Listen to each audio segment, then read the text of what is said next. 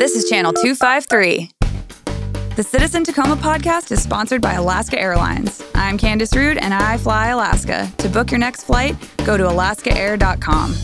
I'm Candace. I'm Doug. And we are the Citizen Tacoma podcast, informing an empowered electorate. No, I thought we were empowering an informed electorate in the City of Destiny. Citizen Tacoma, my heart beats true blue. Citizen Tacoma, I'll always vote for you.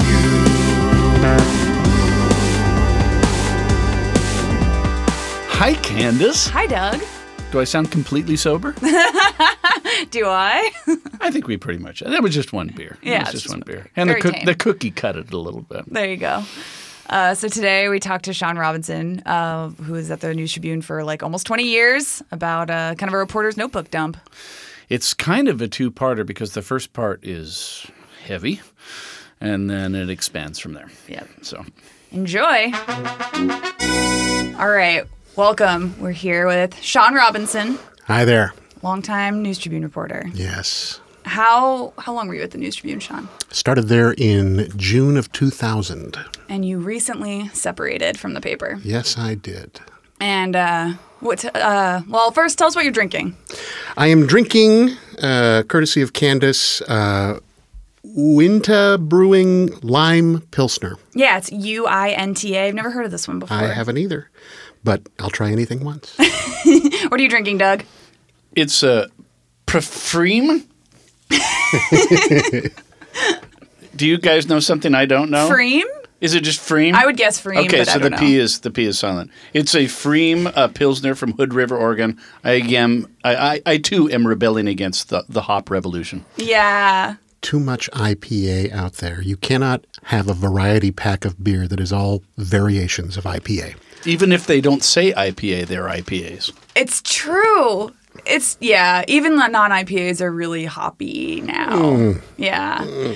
As an IPA drinker, I am drinking the Hubs Ferocious Citrus IPA. I do like IPAs, but I do agree that there's just too much of them everywhere. You can't get anything that's not an IPA. That's right. Yeah. That's right. Like anywhere. Even when I was in California visiting my parents, I thought it was a Pacific Northwest thing, but it was all IPA or double IPA all the time. I think it's because it's easier to brew. It is. That could It's be true. it. And like when it has such an intense flavor, you can hardly fuck it up because it's whoa. Yes. Just destroys Yes. your taste buds right off the bat. Right. Anyway, so we're here today with Sean, who recently left the News Tribune. Tell us about your decision to leave. It was not easy. It was painful to me. The people there, who I still love, did not want me to go, but the opportunity came up, and it was a succession of things, partly a lot of people leaving, including you, including a lot of other people, and those chairs just not getting filled.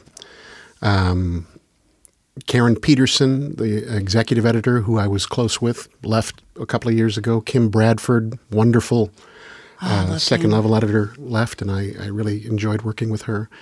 And then in January, I might get sentimental here, so forgive me, but our longtime editor, Randy McCarthy, died unexpectedly and suddenly, and that was really grim. And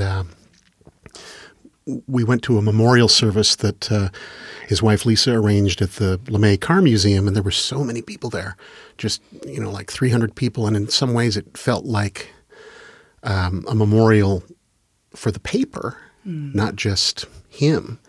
And he'd done so much. He was so wonderful to work with, such a cheerful guy. I had to write his obit. Right. That was a beautiful story. Oh, thank you.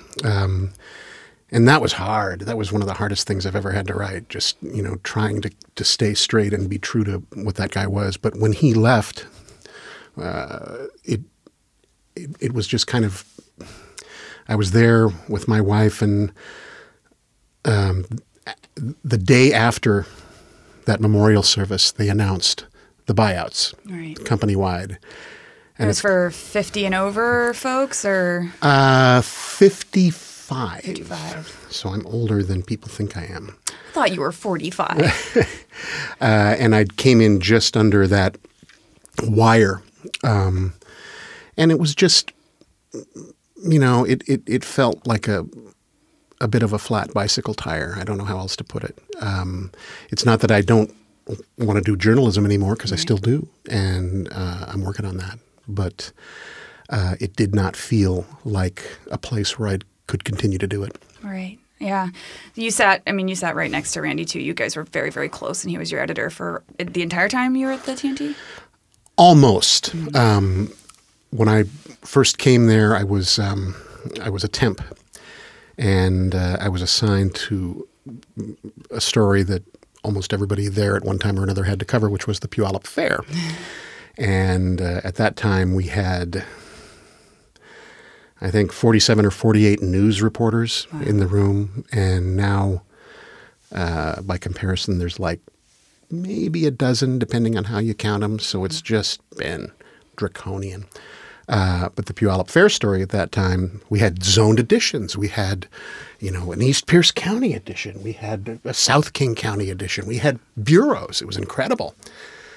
So I was working in one of the bureaus, and they wanted a story a day from the Puyallup Fair. So I had to come up with shit. And my favorite one at that time was I spent the entire night there. Oh, wow. And stayed like overnight? Overnight. Oh, wow. Overnight at the fair. It was very eerie and fun. It was kind of like you go down the Midway area where all the games are, and suddenly it's like, Joker paradise, and it's very freaky and weird, and all these security guards looking for people hiding out. It was fun. What did you do all night?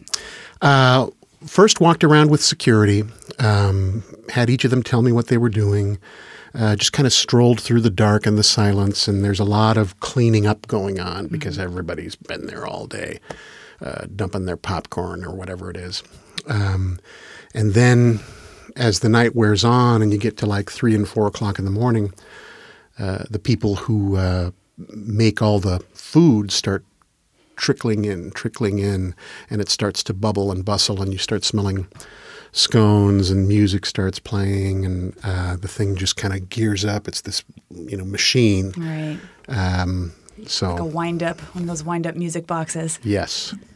I remember the soundtrack that they were playing at that time was Britney Spears, Oops, I Did It Again. Oh, my God. Oh, my God.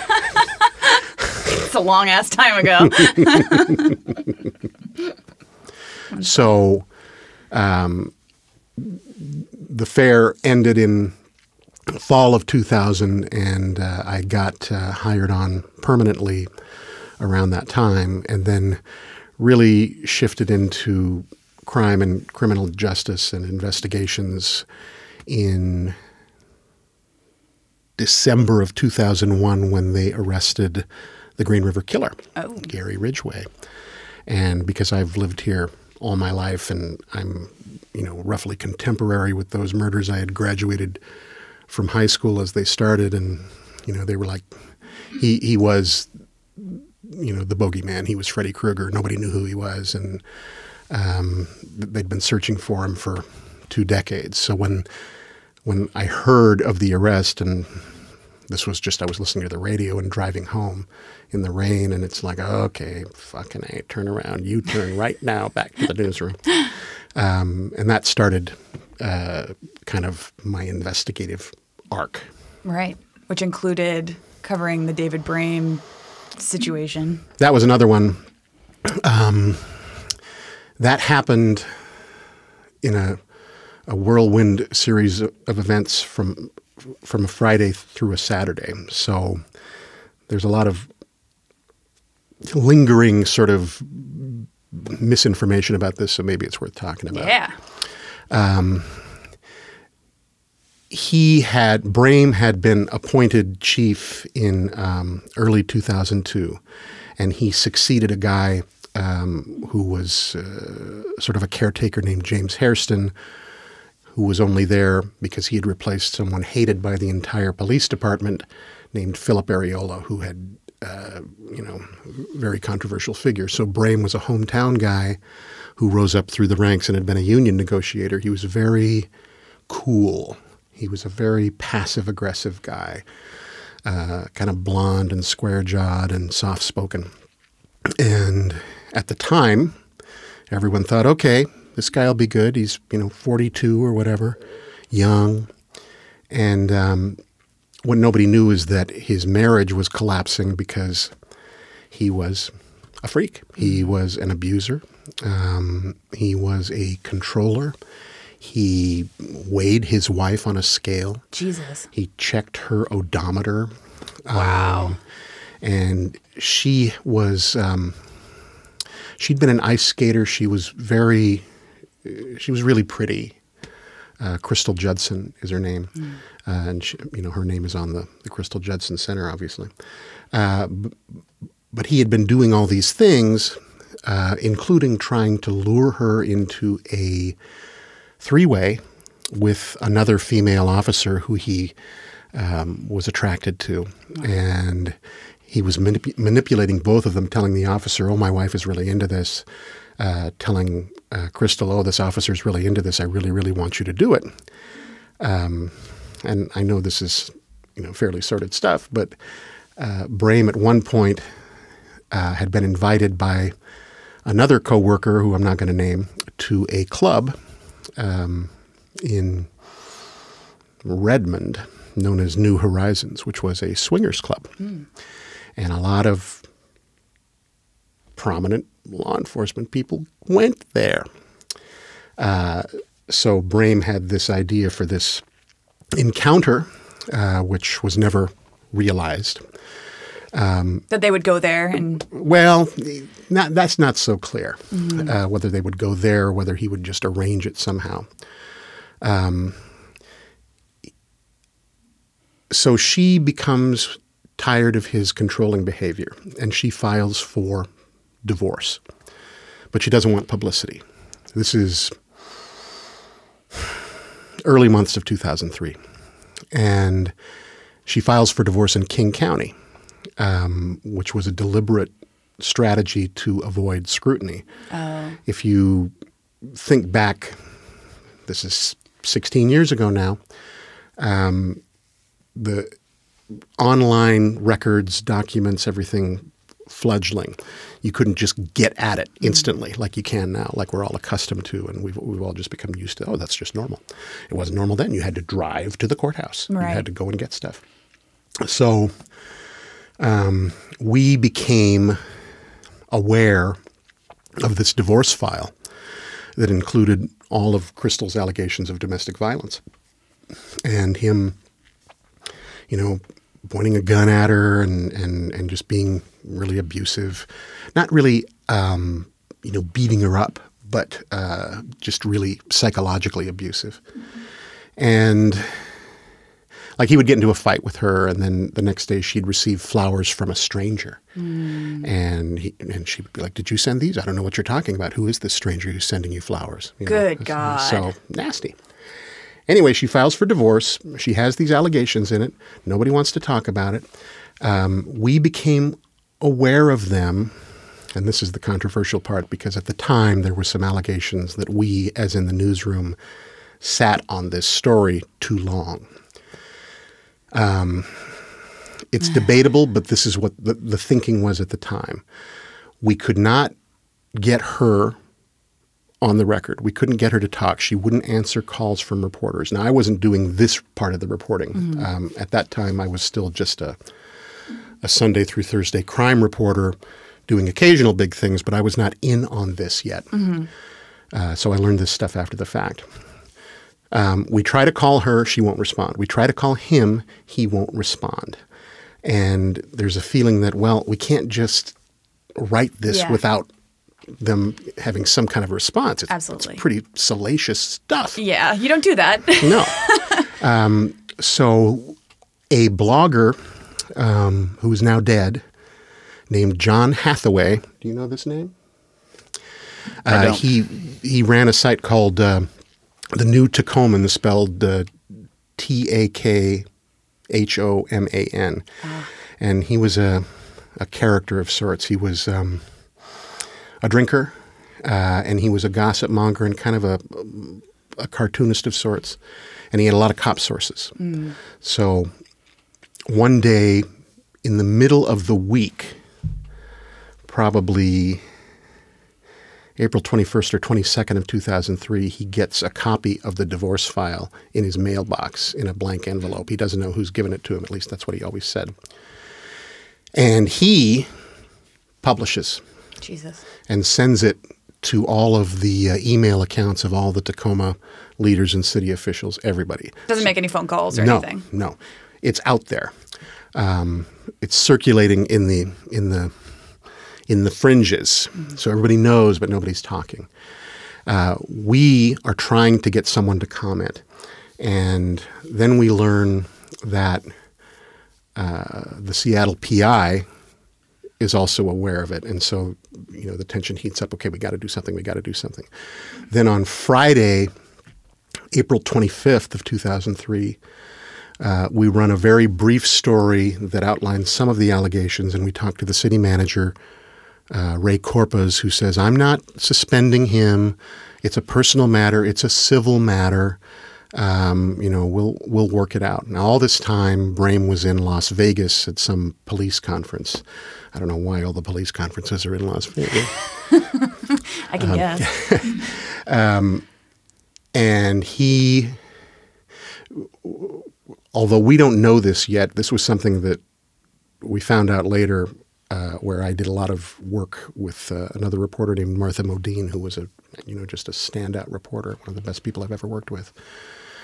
But there's a lot of back and forth about how Brame is letting all of his colleagues at the police department in on what's happening, except he's saying, my wife's crazy, she's nuts, she's psychotic, she abused me. He had pictures of a bruise on his arm that he said she'd inflicted. And he's telling everybody, his assistant chiefs, everybody, it's her. And there's this internal quandary, nobody knows this until later, about what do we do?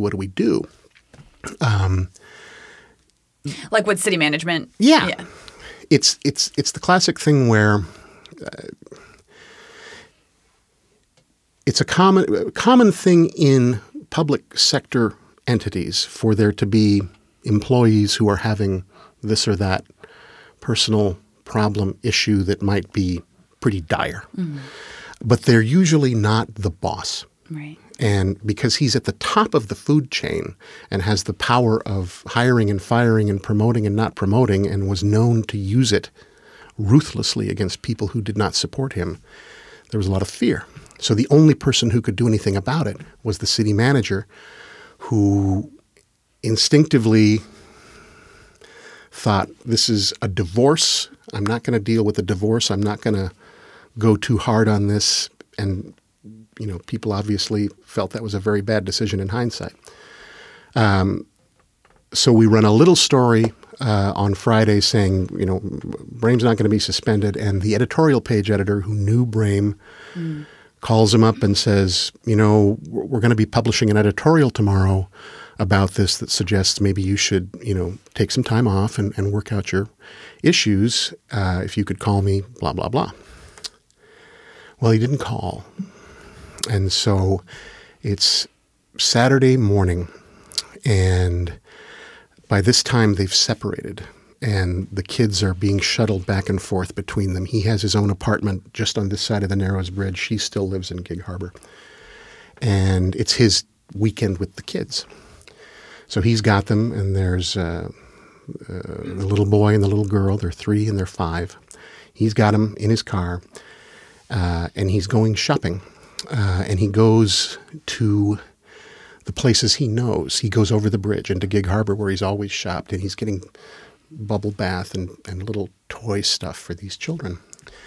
And Crystal, who has been telling all of her friends about this sort of ordeal of abuse and destructive behavior by her husband, is, by a coincidence I have never understood, behind him on the bridge. Oh, Jesus. She sees his car, and she is on the phone at the same time with her mother, saying, I think I see David. I think I see David.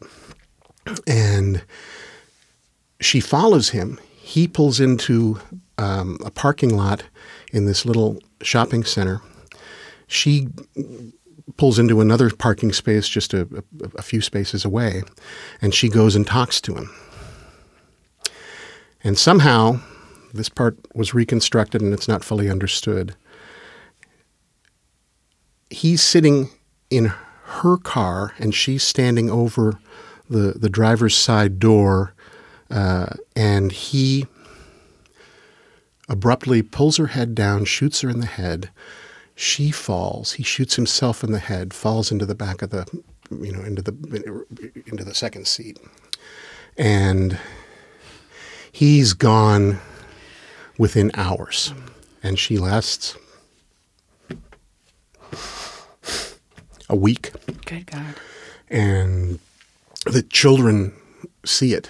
And they were in his car. They rush towards her. Oh, my God. Just so painful. From the news side of it, it's an all-hands-on-deck moment. So everybody comes in except me, because I'm the Sunday guy. And the thinking from the planning point of the newsroom, Randy McCarthy and these other people, is everybody else come in, we'll handle all the breaking stuff, and Sean comes in the next day and deals with the next stuff. Right.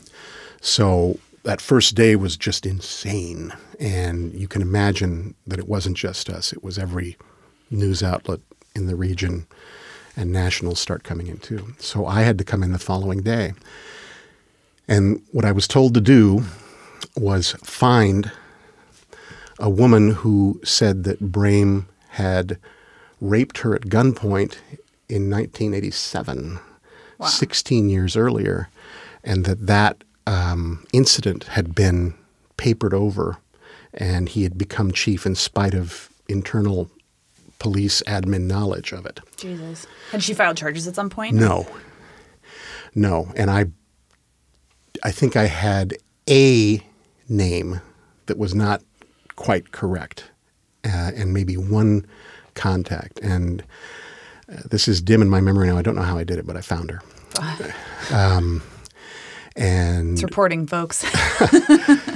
driving around, calling people frantically, finally found her. She had a little house in the UPS area, not far from where we are right now, actually. And David Zeke, who was still the executive editor at that time and not the publisher, and absolutely a kick-ass journalist who did not lose his cool under stress. He knew what to do, so it was a mercy. And he helps me write this story about this alleged rape that was investigated by police internal affairs and determined to be not sustained because it was a he said, she said incident, because it was 1987. Exactly. How did they know each other, if you recall? He was not married then. He was a young recruit, and she was just in those circles, and they both knew some of the same people, so they went on a date. Mm-hmm. And she said later that he'd, raped her and held her at gunpoint while he did it because it got him off. Mm-hmm. And she did report it to internal affairs, and they did investigate, but he denied it. He said rough sex, not rape. Again, 1987. Right. Might have turned out differently today. Yes, absolutely right. So that incident and the aftermath led to 2 years of coverage, all kinds of stuff. Not just me, although I did a lot of it.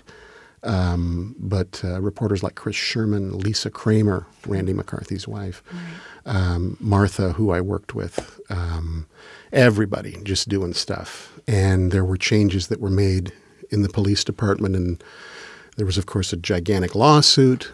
It led to a $12.5 million settlement that the city paid, and part of the agreement was the creation of the Crystal Judson Justice Center. Paid to the family? Yes, right. Paid to the way it worked was that Crystal's parents, who her father especially was and is, I haven't talked to him for a long time, so I don't know his status right now, became a huge advocate right. for domestic violence awareness. And Crystal's sister and her husband became the parents of the children, and raised them. And obviously, we're 16 years away from that, so they're grown up. Right. But that was an amazing story. Right. All right, we're going to take a quick break, and we'll be right back after we slurp down our beers. Yes. This is Nate Bowling, host of the Nerd Farmer podcast on the Channel 253 network. I fly a lot. And when I fly, I want to actually enjoy my time in the air. So I'm looking for two things. One, being treated like a human being. And two, an amazing mileage plan. And for those two things, the only game around is Alaska Airlines. The flight attendants are courteous, the service is efficient. When I fly with Alaska, I feel like a human, like a customer, not a commodity. And the mileage plan. I get rewarded for the miles that I fly, which means that flying across the country really racks up the miles. So the next time you're looking to fly from SeaTac, skip the travel sites. Just head to alaskaair.com, book your ticket. You'll thank me. I'm Nate Bowling, Alaska Airlines MVP Gold, and I fly Alaska. To book your next trip, go to alaskaair.com. You are listening to Citizen Tacoma on the Channel 253 network. We are here with Sean Robinson. We are here today thankful for our members who, if for a mere sum of $4 a month or $40 a year, you can become a member. You can get all sorts of cool stuff like newsletters and early tickets to Adult Civics Happy Hour events. So go to channel253.com and go to the membership tab. $4, that's probably about what this cookie cost, I imagine, that you got here at the Met Market. I think they're a little under $4. So we got cookies from Met Market. Yeah, so what I have here is a chocolate chip cookie, which instead I'm going to call a chocolate chip cookie. Because the cookie part of it is just an excuse to bind together this much chocolate. They call it the cookie. The cookie. It even comes with its own fancy bag. Like they have a branded bag for the cookie. All right, let's talk about our beers. What do you think, Sean? I am enjoying this Winter Lime Pilsner. It is giving me warmth and tang at the same time. That sounds like a good combo. It's like a Bud Light Lime, but better. Much better. What about you, Doug? My friend Evan Purcell, who grew up in Germany, is always on the hunt for a local Pilsner that tastes like a Pilsner. And the Chuckanut one up in Bellingham is one. And this one, even though it's been tainted by this cookie, I'm not really quite sure, is tasting pretty Pilsner. It's pretty good. I'm liking it. Pilsener. Pilsener. And it is Friem. Friem. Drei Friem. Things are getting a little loopy here in Moonyard Studio. It's just the one beer, too. Okay. All right. So we were talking with Sean about the David Brame case, which he covered at length for about 2 years. So, Sean, a lot of the stories you've done, you get really... You're investigative reporters. You get really, really involved, and these are months, years-long stories sometimes. Do you still have... Do you keep relationships with a lot of these people? Do they call you? Yes, in some cases. The question is whether I answer the call. Sometimes I do, and sometimes I don't. With certain people, I will maintain contact, and it's always interesting which ones people still want to know about. Like, we were just discussing stories off camera, but I don't think I mentioned this one. In about 2007, my best friend gets a condo in Renton, and bearing in mind that I'd known him since 1980, and he gets a roommate, pulls the roommate off ads in The Stranger, and the roommate comes in, everything looks good. The guy shares some of his geeky tendencies. He's Always sarcastic and funny, so it's working out. And then my friend Dave calls me and says, "Hey, you're an investigative reporter. Can you do a background check on something for me?" And I'm like, "Okay."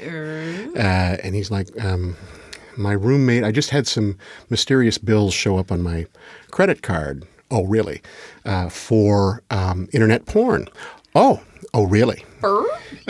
And the short version of this is, and part of this happened within the span of about 36 hours, is I do some digging. I get the name that my friend gives me for his roommate. I look it up, and it goes back to Las Vegas, but it's somehow messed up.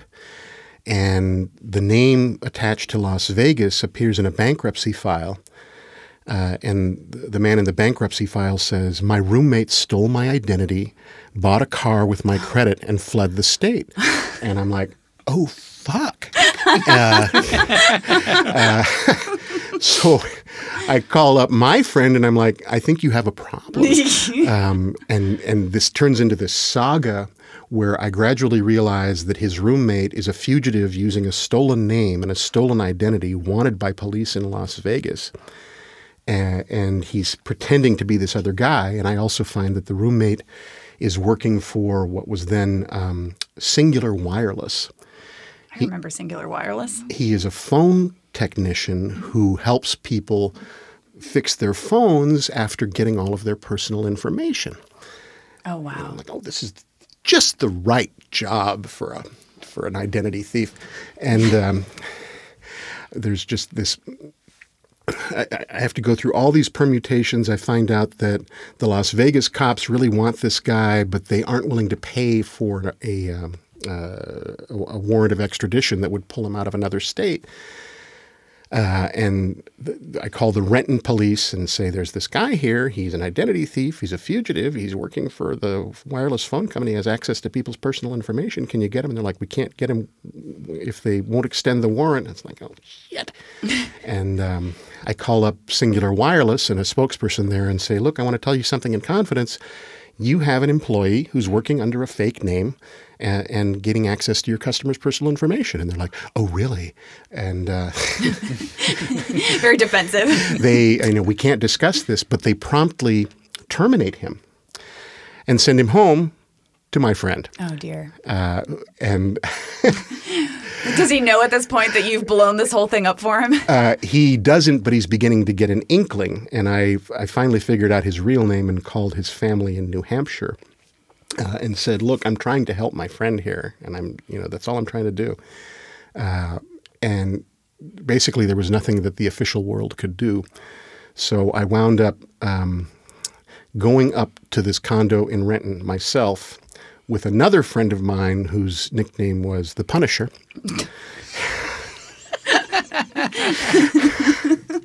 Any relation to the Marvel comic? He weighs 350 pounds. And he came up there with me for moral support. And we confronted the guy, and he split. Wow. And was later arrested in Snohomish County, and then sent back to New Hampshire and was arrested there. And I kept getting calls. This was a long digression, but do I still get calls? People kept calling me about that guy for years. "He's here. He's there. He's here. He's there." And I'm like, oh, wow. That's amazing. The story we were discussing off camera was the Misty Copsey story, which was a really lengthy series, 3 parts, called The Stolen Child. You can still see it online. That was a deep, deep dive. That one took me a year, and I actually went to the hospital towards the end of it because I was so deep down, very shorthand. It's about a 14-year-old girl named Misty Copsey who disappeared from the Puyallup Fair in 1992. It all comes back to the Puyallup Fair. It's true. She was never seen again. She was initially presumed a runaway by the Puyallup cops, who kind of ignored signs that it was something worse than that. And because they didn't react swiftly in the beginning, they lost a bunch of opportunities to do the right thing and investigate it as a possible abduction or homicide. And she's still never shown up, so, it's pretty much a homicide. But my connection there was Misty's mother. Right. You still talk, or you recently spoke to her. I did, and I still do, and I still have little back and forth chats with her on Facebook. She still, every time there's a report of remains, she asks me, "Is it her? Is it her? Is it her?" And I go, I do my diligence and I check, and I'm like, "No, that's not it." This medical examiner says no. And that is I'm not doing this story justice. It's long and involved and deep. And the mom, because the cops were not taking her seriously at the time, became involved with this other guy, this amateur sleuth. I'm not going to name him here. Trust me, you don't want me to. Who felt he had his own theory about the Green River Killer, who at that time had not been caught.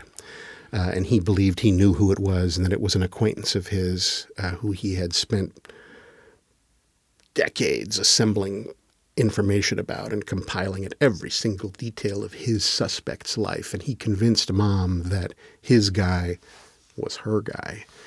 Stolen Child was where I came up with that title, is that he took her loss and her grief and appropriated it for himself to, add fuel to his personal quest. Yeah, that's just gross. And would always seem to show up like right where little clues were being found. Mm-hmm. Bear in mind, and I don't know if he'll ever. I do not think he did it. Right. I do not think he did anything to anyone. I think he is a voyeur. No, he obsesses over these things, but I believe, and there's evidence at this point that he's never had any involvement in these things. Right. He's just obsessive. Yeah. Just wants to be right. Right. And sometimes that's dangerous enough in itself. Get a lot of those gadflies when you work in journalism. Sorry, go ahead, Dick. I was just going to say he's sort of an insular conspiracy theorist, Kind of. Those people find an ear with journalists often, or they try. I bet. I have 400 recorded voicemails from that guy somewhere in my computer, and I know he has long since stopped talking to me and refuses to talk to me, which was in some ways a blessing. But I know at one point when the story came out and he didn't like the way it was done, he left me a voicemail where he put his whole body into cursing at me. You could hear it. You could hear him going, "Fuck you." Sounds exhausting. I'm like, man, yeah, it was. It's so nice to feel sane when you hear about these people. You're like, God, I got it so good. I'm so normal. Oh, yeah. Jeez. So what are we, obviously we want to talk to you about your career at the News Tribune, but also kind of like a reporter's notebook dump in a way, since you're no longer there. And at least for the moment, not working in Pierce County covering news, ? That's correct. But, I'm fishing. Right. I got bobbers in the water, and I'm waiting for some bites. So we'll see what happens. I'm not retired. I'm not leaving journalism just yet. But there's a little bit of waiting going on, and I'm taking. This is my 5th week of not working, and there's a certain liberating quality to it. Where it's like, I can walk the dog at 2:00. Fucking hey, that's great. Or I was talking to another friend yesterday where she was saying, geez, I feel tired and it's 3:00. I think I'll just go take a nap. I can do that. And she's running her own business. And it's like, yeah. I can. For at least the moment. Yeah. Enjoy it. Yeah. So that's been great. So what does it feel like, we were kind of talking about this before we started recording, but what does it feel like stepping away? I feel like when I had this experience, at least when you're a journalist in this era and this very frenetic environment, you have a professional need to stay on top of everything and to be kind of analyzing and spitting out and this is good, this is bad. But when you step away from it, I had to completely step away for a while. What's been your experience over the last 5 weeks of stepping away from the news cycle as a professional? I am still reading everything. I'm still on Twitter. I'm still, following but it's like, it's like swimming to the shore of the river and just sitting on the bank and going, wow. There's almost a Stanley Kubrick kind of a quality to it in the sense of how I see it. If you've ever seen 2001, there are these scenes where you're hearing dialogue and you gradually realize it's not about what they're saying. It's about just the fact that they're talking, and you don't need to hear it. Or it's like the old Charlie Brown cartoons where all the adults are like, wah, wah, wah, wah, wah. And watching news right now is sort of like that. Yeah. There's this Tower of Babel effect where everything is noise. And I felt this before I stepped out of it, and I felt the same need to stay abreast of things as you did. But I've always thought that the urgency that news outlets create is artificial. Yeah. And they're driven by, you have to know this, you have to know this. Wait until you see what we're talking about at 5. It's Trump and Mueller again for the third hour we're talking about it, or whatever it is. And I think it's important to remember that urgency is created. You don't need to know everything. If you stepped away from, I came up with Trump Mueller, but if you stepped away from it for a couple of weeks and came back, what would be different? It'd still be there. It would. It's not going away. I'm more interested in little local things because that's always been my roots. So I saw a story by Allison Needles, who's still at the News Tribune, just saying, "Oh, there's a Safeway going up in Shaw Road and Pioneer and Puyallup." I'm like, "Oh, that's what that is. I wanted to know. That's nice. I'm glad I know that." Totally. You know? I have the same experience. It's like I can step away from the national stuff for like days and I come back and I'm like, oh, same shit, same players. Like, I don't care. Like, I'm going back to sleep now. But the local stuff, because you're not immersed in it, I'm like, wait, what's that building? What is that? Like, and like if Kate Martin were still at the News Tribune, we would know exactly what that building was and what they paid for it and what tax breaks they got and all that stuff. But yeah, I feel the same. Like, I need to, like, I'm like just like scouring the News Tribune to know what's going on locally because I'm not covering it anymore. Right. Mm-hmm. And like you covered Click. Yeah. And I love Click. There has been a kind of resolution, and I saw that, and I thought of you, and I thought of Kate, and other people, and I covered that a little. I'm like, wow, okay. So I guess this is what they're going to do. They're going to, let Rainier Connect run it, and give them money. Okay. And I know. I'm glad I know that. Well, the thing was that was a sort of symbolic issue in my view where people were like, we want our public version because we hate Comcast. And I sympathize because I hate Comcast too. Agreed. And they should have a competitor. And if you believe in the idea of public utilities, which I do, then okay, it's a good thing. And if you're going to have this, people wanted Tacoma to try to make it work. Marilyn Strickland, the former mayor, understood they wanted to see you try. Right. And okay, she tried, or they tried, but the forces going the other way kind of said it's not going to work. And so, all right, we'll still own the fiber and the whatever, but we'll let this outfit run it, and they'll be the competitor to Comcast, and we'll see what happens. Right. So it's kind of nice. I mean, it's not nice is not the right word, but it's a resolution. It's satisfying in a way to come to a resolution, especially having covered it. Like I'm like, oh, okay, I can put this to bed for a minute. Yes. On my tombstone, Click was resolved. That's totally. Jeez. That's funny. What is it? I'm not sure if you've had to have this experience yet, but because you're still planning to be a journalist again. Oh yeah. But when you step away from journalism, people ask you how you feel about a lot of things. Yeah. And like I found that I don't have an answer. I'm pretty neutral. Like I felt I was a reporter.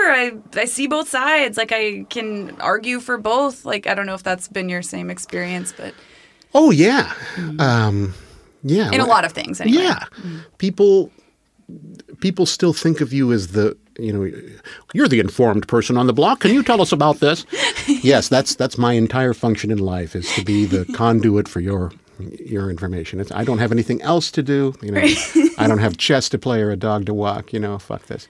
But sure, people ask things.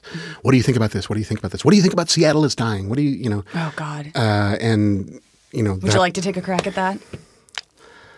I'm gonna. This is dangerous turf. I guess what I think is that there's a lot of people saying Eric Johnson didn't do journalism. He put the wrong face on this issue. Or they get a little over the top and say, well, he's just doing the bidding of Sinclair. And I'm like, no, he's not. It's not that conspiratorial, folks. He's been there forever. He clearly laid out that he has personal experiences in his own family about what's going on. And he said, whether you like it or not, that he thinks it's a lot about addiction and not so much about people being forced out of their homes or their jobs, although that's a component. Yeah. My sense is that the crisis has mixed origins, and it's not just one thing. And I think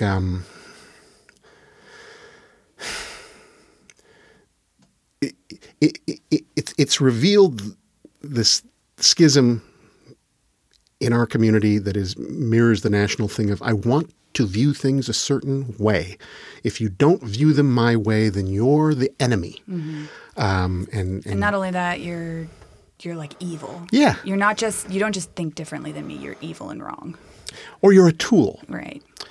I think people who don't. It's about people who don't feel safe. And you can argue about whether they don't feel, whether they should, whether they ought to be concerned about that.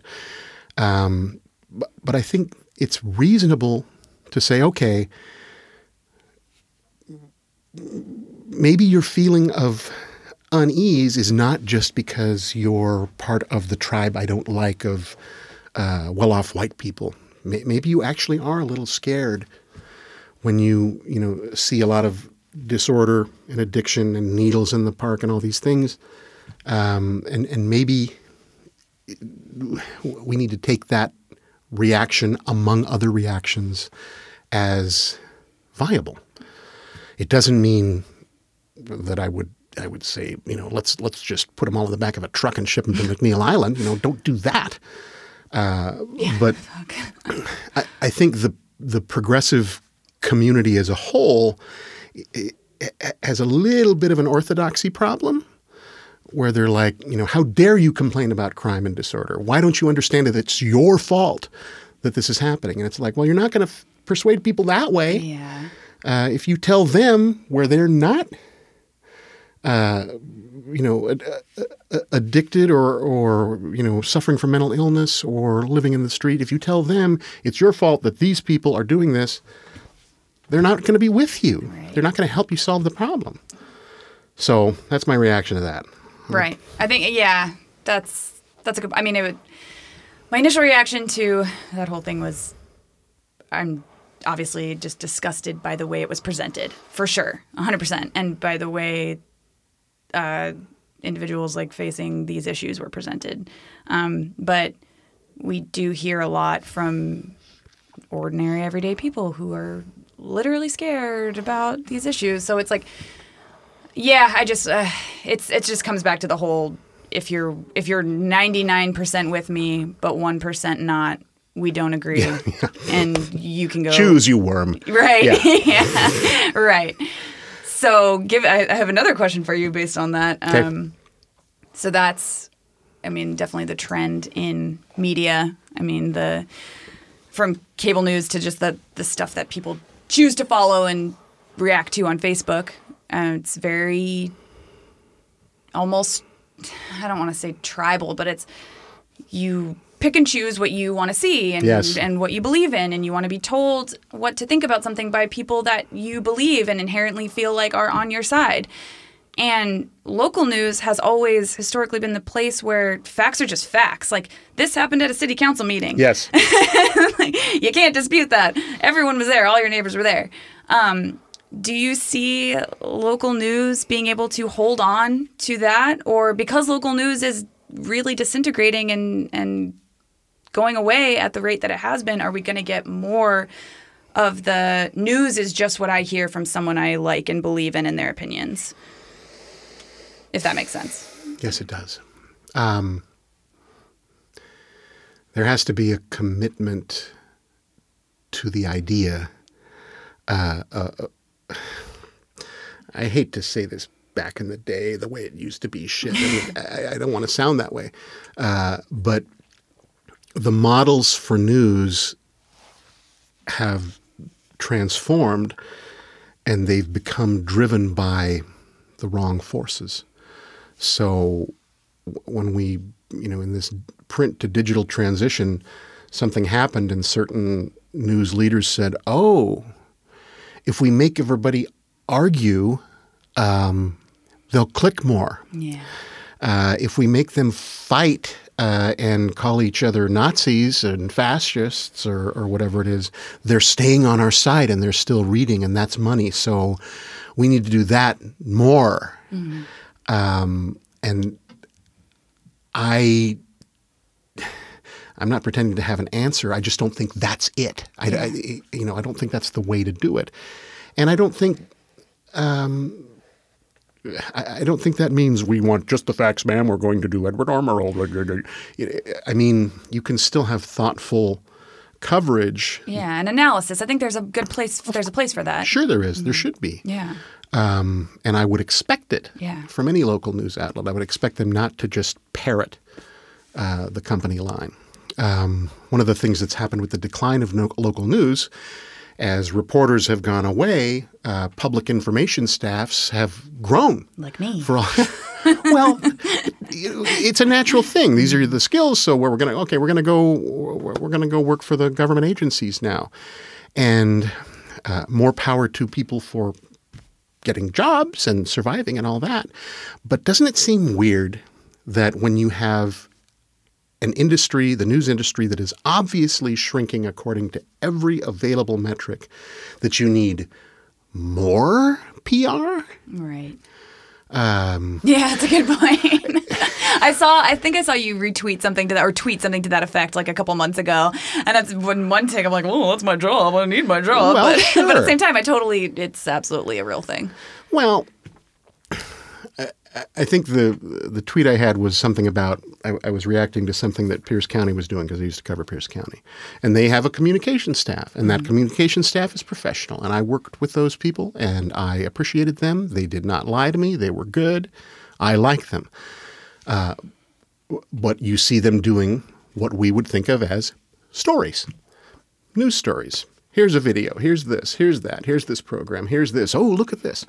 Here's something you didn't know. The kinds of things that we would do. Mm-hmm. And the thing that struck me was, if we were trying to do that story, maybe they would do it. Maybe they would, help us. Like give you the information. Give you the information. But the ease of access, we'd have to fight. Yeah. And especially if we wanted to get into something deeper. I've seen some stories where it's like, if I wanted to do that, I know what I've had. Because I tried to do it before and I got told no, or I had to wait months and months and months. And if they do it for themselves and say, here, public, we're presenting this to you through our filter, not that there's a concept called the adversary press, where you don't question because you hate the government, but because it's your duty to question, to be skeptical, even if you think they're telling you the truth. Mm-hmm. So that's the problem with the diminution of local news. And to fix it, some things have to change. Nonprofit models are one way, like this setup, where people are contributing. Yeah, be a member. Should be a member. I've done 3 of these things with Channel 253, I think, and it's fun. And I think it's good, and I think more people should subscribe, so do it. And I was not paid for that announcement. I did get him a beer and a cookie. That's true. I have a beer. That's one way. But another broader thing is change your incentives. The one thing I do truly think is evil is that the way social media has created this impulse machine that rewards our worst side. Here, this will piss you off. This will piss you off. This will piss you off. Click, click, click, click, click. Oh, that pissed me off. I want to. And you're there. You're locked in. Mm-hmm. That's not the natural order. And news ought to be saying, and has said, and I remember it. People saying, "Okay, we're not going to fall prey to just the tear each other apart impulse here. That's not the right way to do it. Let's rise above this and try to get at what's going on." And get some nuance, because there is nuance. There is nuance. So that's what local news has to do. That's what national news has to do too, but that's what local news has to do. And to do that, you need people. You need people, exactly. And there's not enough people. There's not enough people. They're barely just covering what they, doing 3 stories a day, running, getting shot out of a cannon. Just doing what they can. Yeah, and contrived for the SEO, contrived for the here's a template for writing a headline that's the same as every other fucking headline written for the last 6 months. That's what you want. Lots of question marks. Yes. Ask them a question. Oh God, I'm dying. Yes. Yeah. So, what do you think are some areas that aren't covered, maybe weren't even covered in the heyday of local journalism, that deserve more coverage? It's hard to pick a subject there. I can think of something an idea that Randy McCarthy and I tossed around at one point called The Rest of Us. That was just, I don't know if you ever had to do this. I had to do it early in my career, where you would just go out into the street and into the masses, talk to random people and say, "What do you think about this?" And you'd get 6 or 9 of them take their picture, run their quotes. Man on the street. Newsday did a lot of that. And I know people were scornful of that, and journalists would be like, "Well, they don't know anything about policy." And it's like, well, okay, but these are the people you're talking to. These are the people you're trying to reach. You can't get so smug and turn into such a power junkie that you think they don't matter anymore. And a lot of times, people just want to be talked to, want to be heard. And the act of listening and the act of hearing is to me, one of the cures to polarization. There's a lot of... One of these effects of tribalism is we're all just going to go into our camps and stay there. And I've never seen enlightenment come from that. If you have a war of generations where the seniors are pissed off at the millennials and the millennials say the boomers ruined everything, and it's like, okay, there's a story. Let's go have some millennials talk to some boomers. Let's get them all in a room. Yeah.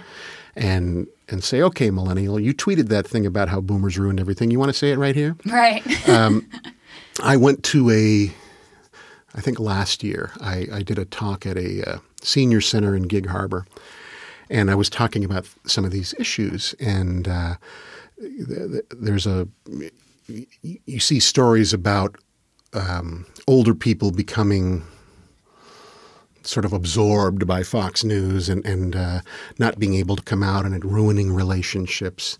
Do you remember the SNL sketch featuring Adele and Hello and the Thanksgiving? Yes! Oh my God, yeah. It was just wonderful. It was. So I was talking to these seniors and I said, I have family members where it's been difficult to cut through this noise and this politics, and they all just almost, not literally rose up there, they all wanted to talk to me afterwards saying, "Can you tell me about that? Can you tell me about how we deal with this and how we talk about it? Because I know there is a hunger for, crossing these barriers and these boundaries and getting people back into a space of talking to each other. I don't know how to do it, but that would be one way I do it. That'd be one thing that I think local news could do, is bridge these gaps. Yeah. Get people, put them in a room, in the same spaces. Mm-hmm. Yeah, it's a great idea. It's a great idea for a series, definitely. What do you... This is the last journalism question I'll ask you, then I want to ask you about your personal life. What do you wish you'd gotten to when you were at the News Tribune that you didn't quite get to? There's two stories.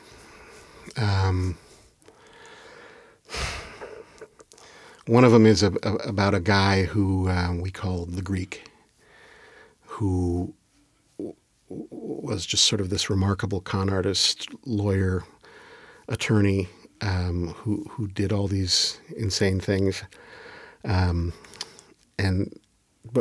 that one was probably the second priority. The one I really wished I'd done that I never got around to involved a property owner here in Tacoma named Paul Post,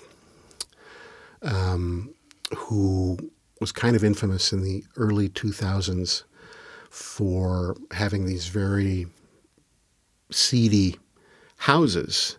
If you were to check the property list, you'd see that he owns like 24 houses all around the downtown area, especially where the hospitals and places are.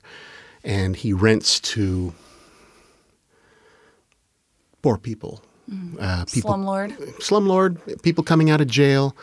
He rents to them where other people won't. The city tried to basically code enforce him out of business by saying you're not repairing these houses and they're not safe. He fought back and beat them in this lawsuit where the court said you can't use code enforcement fines that continue to mount and mount and mount until the guy can't pay them, so he can't fix the things you say you want fixed. That's part of the story. And he had been written about occasionally by people. There's an old R.R. Anderson cartoon that depicts him and calls him Stinkfinger. And I have a story that I never got to, but I have all the information, where Paul Post inadvertently killed a man. Holy shit. One of his former tenants. This was in 2005. And the man was mentally ill, but he was brilliant. He could speak Aramaic. He had a religious fixation. And he, at one point, tore down these displays of public art downtown that were ceremonial masks from various pagan religions. And he said they were, anti-Christian. And I kind of thought of him as the weeping prophet, you know. That's a good headline. Yeah, isn't it Isaiah? Is that the one? And I knew a guy who had tried to help him get off the streets. And there was almost a Salieri Mozart quality to this relationship where the guy was a priest, a minister, and this street person was holier than he was. Yeah, he thought God's light shined through him. And so this guy he had at one point been a tenant of Paul Post's. And if you just look in the court files for Paul Post's name under civil, you'll just see this. You know, it's like the longest list you've ever seen. It's all evictions for people who've, back rent. So he evicted this guy, and the guy wanted his stuff. And his stuff was what you would associate with someone pushing a shopping cart down the sidewalk. It was not very important stuff, but he wanted it. It included a phone bill. The man had called this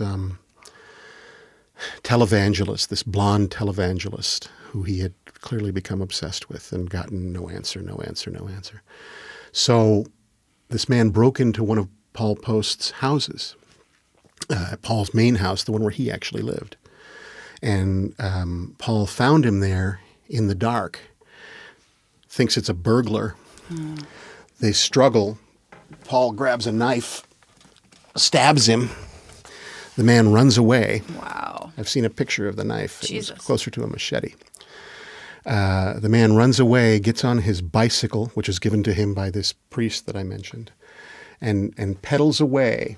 And this is just so fascinating to me. I have the 911 tapes where Paul Post calls the cops and his dog's barking in the background. I think it was John. And John is on the near Wright Park when he's driving or pedaling, and he gets to a turn and he could go left. He's got a stab wound in his side, and he's bleeding internally. All he has to do is turn left and coast into the multi-care emergency room, and instead he pedals up to his apartment, like 10 blocks away. Walks up the stairs with his bike, goes inside, locks the door, goes to the bathroom, takes off his shirt, looks at the wound in his side, turns sideways, and falls down and dies.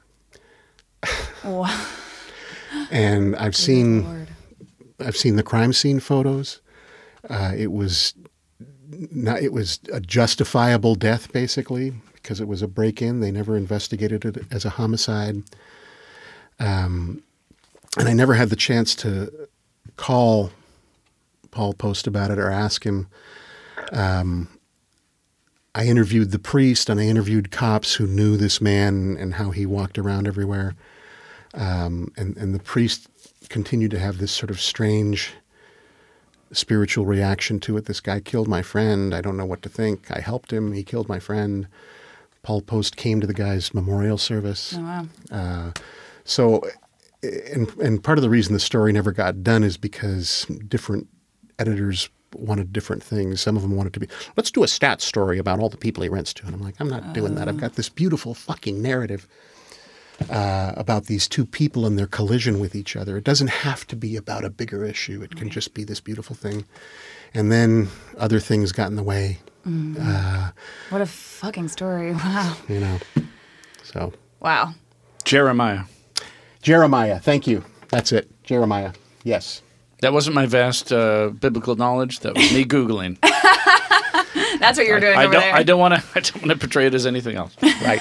Vast Right. biblical knowledge. I had the quotes because that was the guy's favorite book. Oh, okay. Wow. So Wow.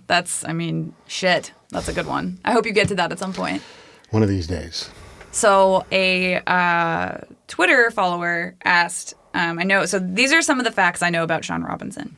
You hate IPAs. You are married to Sue, who is an amazing person, an awesome horsewoman. You have a German Shepherd puppy. You play chess, and you're a huge Shakespeare fan. So one of the things that one of our Twitter followers asked was, how did you get into chess? And kind of what is it like about chess? My dad taught me when I was a boy.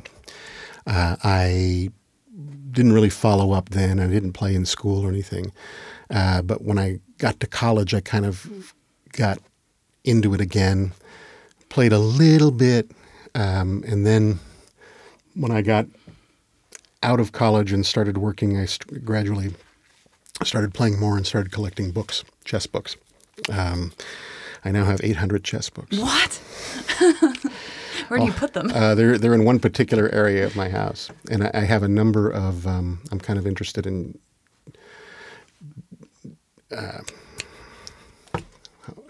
self-contained chess computers, electronic chess boards. I have a couple of dozen of those. Wow. And I like to measure their strength. And then in the last couple of years, I was doing all this by myself, and then I joined the Tacoma Chess Club and really started to become more interested in just studying and getting better. What I like about chess is it has a lot of similarities to the law. It helped if you ever read a chess book. I'm not suggesting that anybody would, but a lot of the form it'll be a games between great players, and the best books are those that are where the great player writes it himself. And the player will say, well, so-and-so made this move with the idea of doing this. What he didn't know was that Spassky played this in 1963 against so-and-so, which absolutely destroys this idea. I looked at this myself and found that both ideas are bad, and here's the answer. And it's a lot like law. Yeah. Where, no, it's this precedent, Your Honor. Right. It's this precedent. No, this case law controls. No, it's this one. Well, And it's all open to interpretation. Yeah. And none of it's like, you can't nail all of it down. A lot of it is just analysis and interpretation. Yeah, it's interesting. Right. It's not fixed. So Right. I enjoy that, and I enjoy. There's a great quote from a writer I like who actually writes about baseball, not chess, but his name's Bill James. And he says chess is an argument about how chess should be played, which I just love. Yeah. So that accounts for part of my interest. And it's actually useful in journalism because you think about why people are doing what they're doing. I have a theater background too, and that helps in a different way where you're thinking about people's motivations and why they take the steps they take, and both of those things kind of intrigue me. Right. So, And another reader question. What do you think the future of news is in Tacoma? Besides Channel 253. Obviously. I think at the moment it's going to have to be grassroots. I think there are ways for that to happen, for people to encourage it. This is one of them. There are others. I think that there is one idea of business is just find a need and fill the need, and get paid in the process. The need is there. People want their news. People still want to know. This region is bustling and full of stuff and full of news that people want to know about if we can muster the resources to tell them. I still have my friends at the TNT, and I'm not going to slag on them at all. No, of course. They're doing what they can under very difficult circumstances. They are, and I guess I'd say to people who... I remember having this conversation with Nate Bowling a while back where he was mad about some stuff that they were doing there, and saying, why can't we have this, why can't we have that? And I'm like, you've got to direct your energy further up the food chain if you want them to do it. You can't... there's not a lot of power locally to make it be different. You've got to let people further up the food chain know, we want this. Give it to us. And give them the people. When I left earlier this year, they still had not replaced your spot. Right. The City of Tacoma reporter. The City of Tacoma reporter. The City of Tacoma reporter. For the Tacoma News Tribune. Not that it's not the TNT's fault. Fill the spot. Fill other spots. Fill Kate Martin's spot. Fill my spot if you want to. Yeah. Whatever. But up at higher levels, I think the model that doesn't work is get rid of everybody, charge more for the product, make it harder to obtain, and don't give them any local information. I don't think that model is the way. I think there's some juice in academic models. We have 3 or 4 institutions around here that can produce. There's UW-T, there's PLU, there's UPS, there's Pierce College. Those places have potential, and they actually have a certain amount of resources. Yeah. Everybody wants to find the billionaire who's like, I'll save you. Here's a bunch of money. Hire 50 people, by God. It's the Citizen Kane thing. Where is he? That'd be great. But it's not like the Washington Post and New York Times of the world. It's going to have to be done differently. Exactly how, I don't know. It's probably going to have to be online and not print. Although I love print. I love the touch and feel of the paper. It's actually a very efficient delivery system if you think about it. The ads don't, blink at you and flash shit at you. You hate they just video sit ads. there, Yeah. You can actually read the story without looking at the ad first. Mm-hmm. Those things are great about print. But high overhead, and maybe not the revenue to pull it off if you want the news part. It's a problem because this is this eternal struggle. The older people are your most loyal readers, and they're the ones who like print the most, and they're the ones who like, why can't you just bring me the paper that I paid for? And they're the ones paying the most for it. They are. So what can you do for them? I think you have to take that into consideration. The future of news has to take those people into consideration, not just the 20-somethings. You got to get everybody. Right. So, long answer to a short question. Right. Well, remains to be seen. Well, Sean, thank you so much for coming in. Very excited to see what you do next. And yeah, thanks for spilling all the hot info on the David Brame stuff. That was really interesting. Thanks for having me. Yeah. We'll see you again. Woo!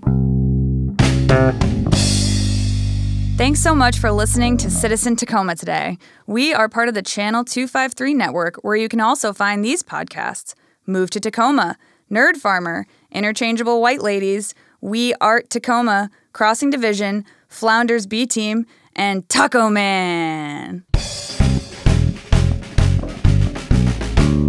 If you'd like to reach out to us about anything you heard on the show today, or if you'd like to suggest a guest or a topic, please email me at candice.ruud@gmail.com. That's Candice with an I, .ruud, R-U-U-D, @gmail.com.